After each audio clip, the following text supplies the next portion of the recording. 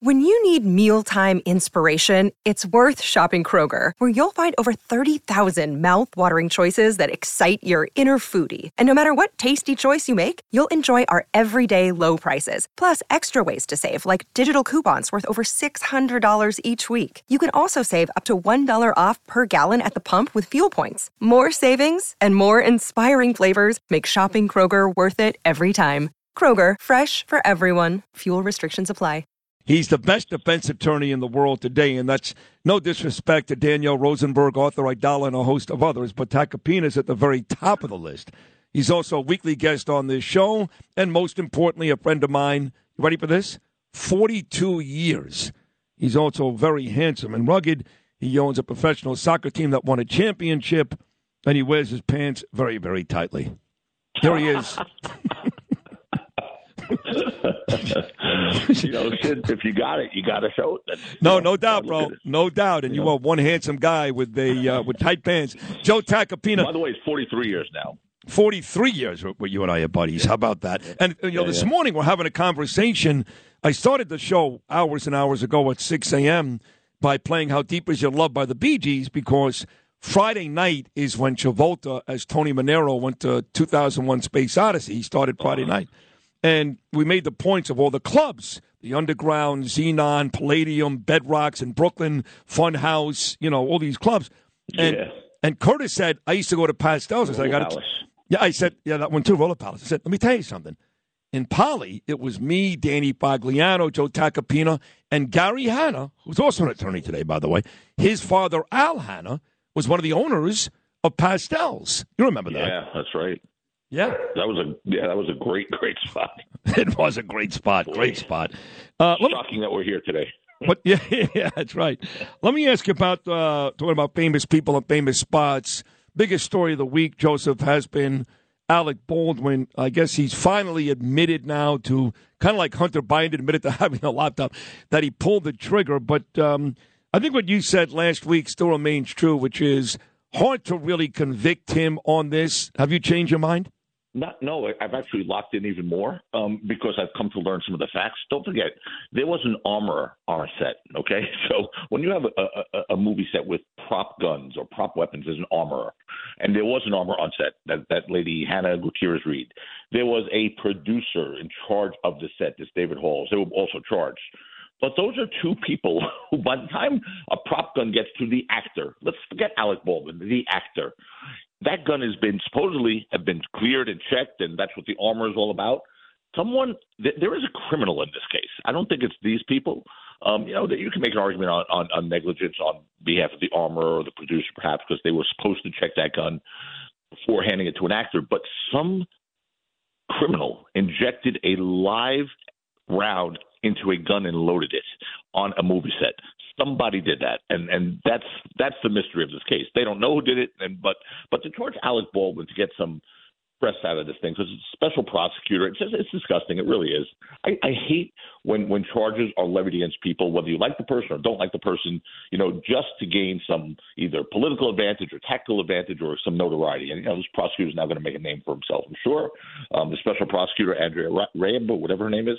But it's disgusting. How the hell was Alec Baldwin, when he's given a gun by the armorer on the set, supposed to know a live round is in there? Right. He wouldn't know. It's stupid. All right, I'm with you. I think Alec Baldwin gets off. I don't like Alec Baldwin, but if he's innocent, he's innocent.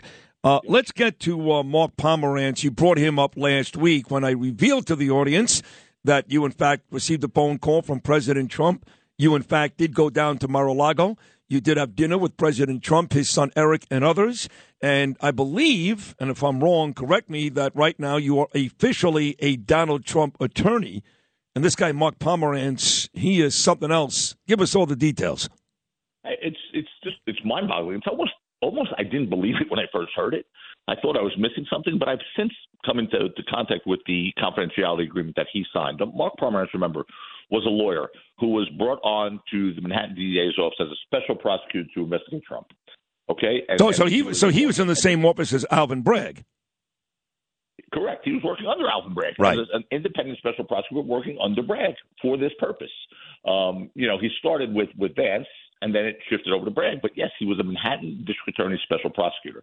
When you do that coming from the private sector, you have to sign an agreement, which binds you to a lot of rules and regulations.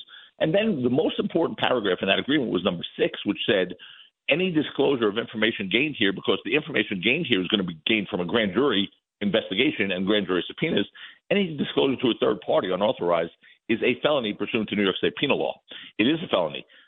Somehow this guy thinks it's a good idea to take the information he gathered while having a fiduciary duty to the people of the state of New York, and as a prosecutor with an ongoing investigation in Bragg's office, taking that information before that investigation is concluded, before the grand jury is disbanded, and writing a book. Yeah, how do you do that? I just can't even understand who's counseling him, because he's committing a felony. And I will be calling, if that book is released next week, I will be calling for Alan Bragg to commence a criminal investigation. Wow. And as far as I know, the book is expected to be released next week. Yep, it is. Money is money. And that's, this guy clearly, look, I think he's in the twilight of his career, perhaps, and maybe so he thinks. He has got some new not-for-profit provider. I don't know what he's doing, but what he's definitely doing is not complying with the law, and certainly not caring about much his reputation or his legacy, because he's doing something that, look, it's not just me. It's the District Attorney, Alan Bragg, who was not necessarily friends with Donald Trump or the Trump organization, right? Right. Who's going after him, saying the same things I just said to you. So it's mind-boggling that there's nobody who's going to back this guy up. He's going to have some real problems. Forget about ethical problems with the bar, but there's criminal ramifications here. Wow, this is, of course, famed defense attorney Joseph Tacopina, my dearest friend, 43 years. All right, so good job there covering Pomerantz. We covered Alec Baldwin. Sometimes, as you know, Joseph, being the best in your business, the best defense is a good offense.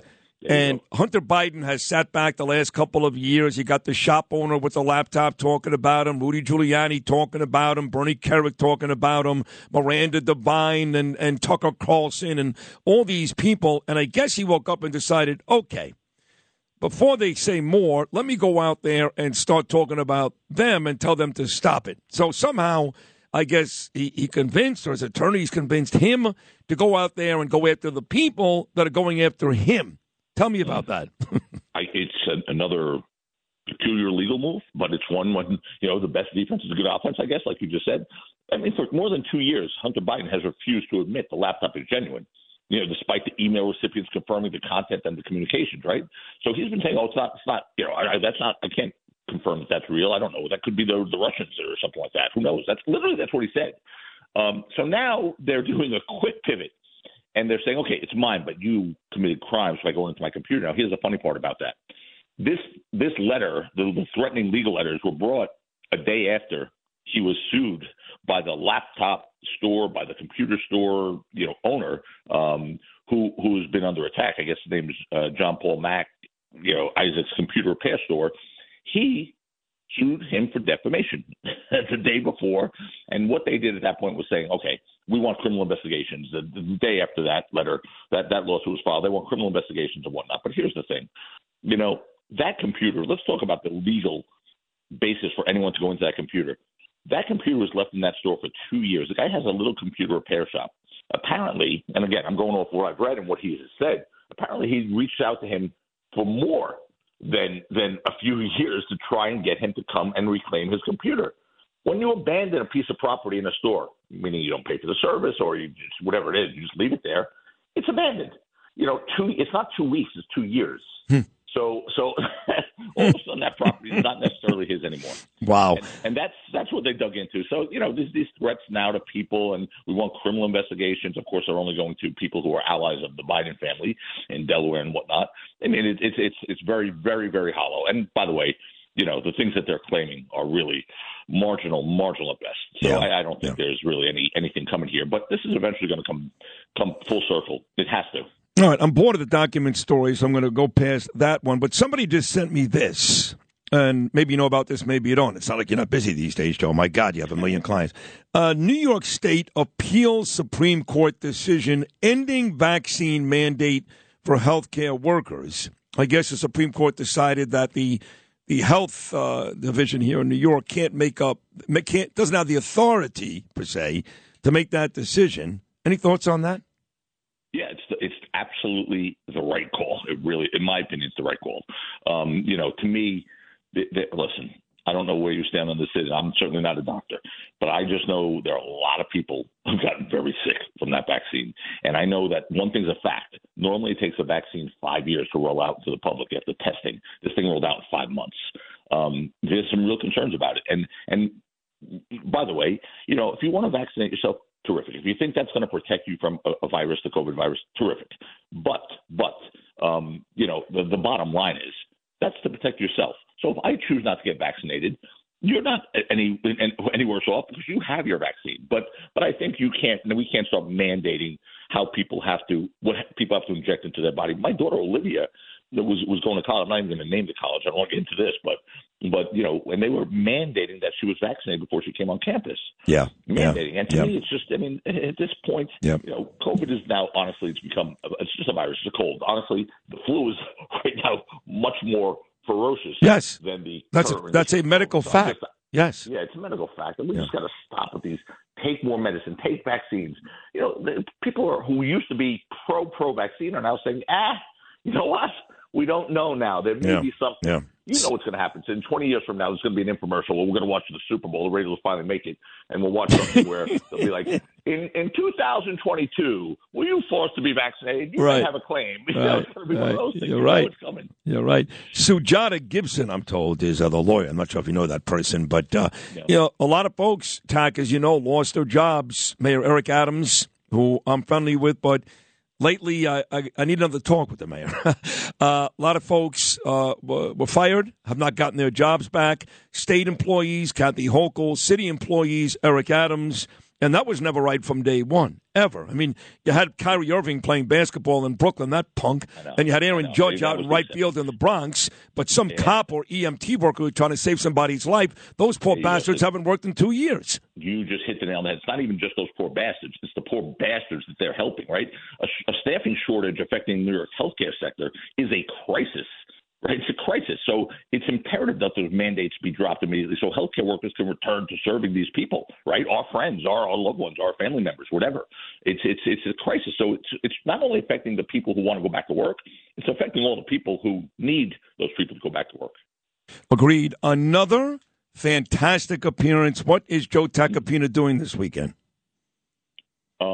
Trying to get over this ridiculous flu that I have, so I'm going to be doing not a lot of Morgan is having a baby shower, so my daughter's having a baby. Cool. She's pregnant. I can't a grandfather. I mean, that is just a oh my level. God, that is nuts. Yeah, dude. Wait a second. No. Wait a second. 31. I don't know how I could be a grandfather. It just doesn't. I know, it is crazy. But by the way, I've been invited to her wedding 3 times. Yeah. Right. Well, she didn't get married, divorced twice. It's just that COVID knocked out 3 or 4 weddings. I remember. We had a wedding in Venice, remember? I know we were. Danielle and I were so excited. We're going to Italy. Westport. Yeah. 0 for 3. So she was like, you know what? No, thank you. We're married. They got married civilly. Right. And now she's pregnant, so there's a baby shower tomorrow. So that's Mazel Tov. That's awesome, Joe. Feel better. Mazel Tov on the grandchild on the way, and give our best to her, and we love you, and you're doing a great job on this show every week. I'm thrilled you're here, and keep up the good work. We'll talk again next week, buddy. Have a great weekend. Okay, brother. My man, Joseph Tacopina, that's the best defense attorney in the world, out of Bedford Avenue in Brooklyn, New York, son of Cosmo and Josephine. 2 great people, by the way. Joe Tacopina. If you had an accident, trust Gabo Law, personal injury and medical malpractice attorneys with decades of experience who will provide the attention you deserve and deliver the best possible results in the shortest amount of time. Gabo Law has recovered millions for their clients, and they will be able to help you. But don't take our word for it. Read their 5-star reviews from former clients on Google, Avo, and Facebook. Call Gabo Law today, 800-560-0214 for a free consultation, or email them at info@gabolaw.com. That's GABO law.com. Gabo Law, where winning is no accident.